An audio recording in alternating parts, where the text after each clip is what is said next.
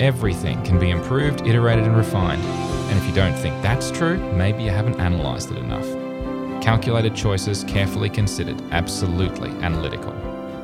Analytical is part of the Engineered Network. To support our shows, including this one, head over to our Patreon page, and for other great shows, visit engineered.network today. Confpetence. No, I didn't mix that up. I meant to say that. Confidence versus competence. They kind of sound similar, don't they? I guess that's why it's one of those easy alliterations.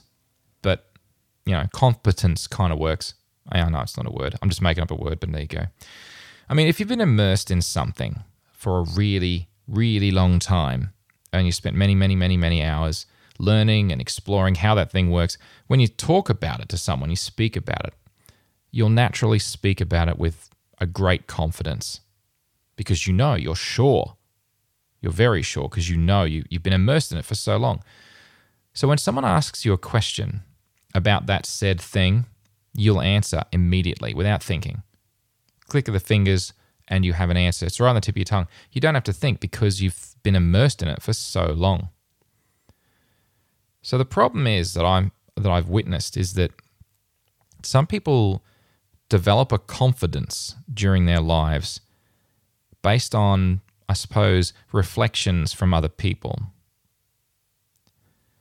It's a form of confirmation bias.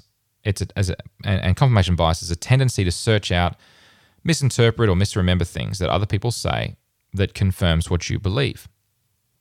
And if you apply that to yourself and your own opinions, then that can gradually build self-confidence.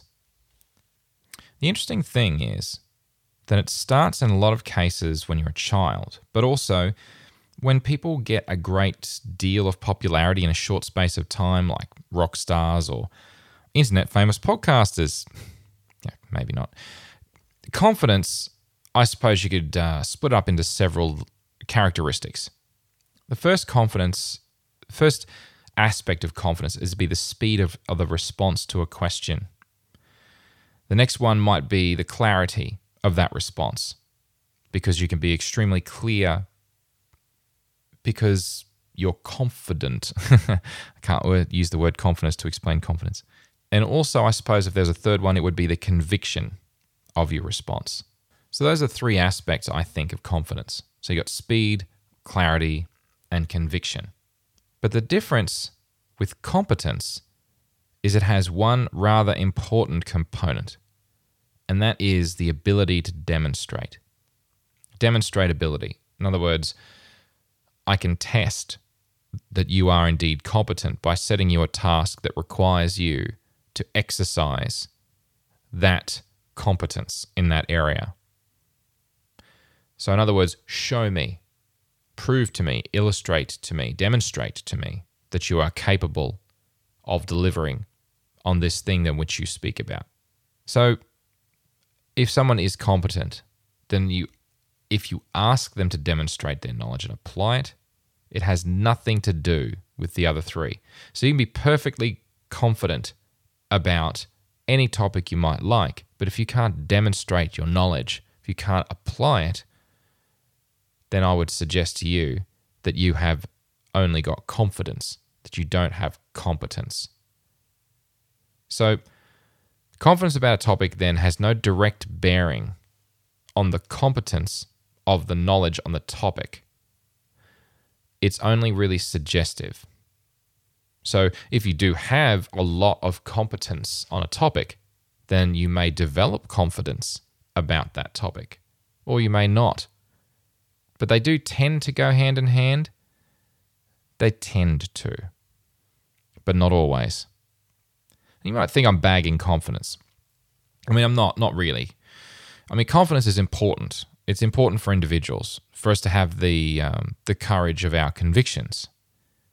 But there's a fine line. They say it's a fine line. Is it a fine line? Maybe it's not so fine. Maybe it's a really thick line. Maybe it's a very obvious line. But irrespective, I've seen people that are so confident. They're so convincing, and they're so convinced, in fact, that they're right. That their right is the right direction. I've seen groups of people confuse that for competence and then blindly follow them straight into a disaster of one form or another. Groupthink is another symptom, another thing where dissenters in a group get shouted down and everyone in the group tends to follow a herd mentality behind a leader who shows that confidence and strength. The thing that's disturbing, though, is that people that are looked up to and where this confidence is attributed as being a key strength, I worry that it only really works well if they're also competent and correct, which is not always the case. It's like if you're confident about everything that you say and what you're saying has no basis, no factual, no actual positive net value, then people will listen, people will agree, people will follow you perhaps. But where are you leading them? Is it anywhere worth going? I suppose we need to be aware of the difference. And learning to tell the difference is difficult. In fact, I would say it's nearly impossible to tell the difference if all you do is you qualitatively assess. Hence why I keep talking about getting them to demonstrate. I've been on several interviews in the past where people, and this is one of those times when first impressions, I've said it before on other occasions, I don't think that first impressions are the most important at all. I think first impressions are the most misleading. And because they are misleading because you can't tell the difference, or it's very difficult to tell the difference between confidence and competence. And that's why on some interviews that I've been on, I've been asked to demonstrate technical knowledge. I remember many years ago, I was asked to draw a common base amplifier, a transistor circuit. And I drew it correctly, and I looked up very nervously at them. So just out of university about 6 months at that point. And we'd only covered analog electronics about a year or two prior. Still, even a couple of years, lots of water under the bridge. Memory's a little bit rusty. But I got it right, lucky me. Didn't get the job though. But that was an example where they were trying to get me to demonstrate competence rather than just show them that I was confident. And I mean, I've had varying levels of confidence in my career. And sometimes I haven't been as confident and I've lost out on opportunities, and I've seen them go to other people that had the confidence, but at least in my opinion, didn't have the competence. In some cases, well, a couple that I'm thinking of, it was never actually borne out. But there was one in particular where it was. So giving people a chance is absolutely critical to determine what part of that Venn diagram that they sit in and whether they're really worth your time. And when I say the Venn diagram, I mean on the one side we have competence in a topic, and another time, another circle overlaps it, is we have the confidence. Where those two overlap is, in some respects, people would say that's where you want to be. But I actually don't care about whether you're in that overlapping region or not. I only care if people... You don't have to have confidence to be useful. You just need to know what you're doing to be useful.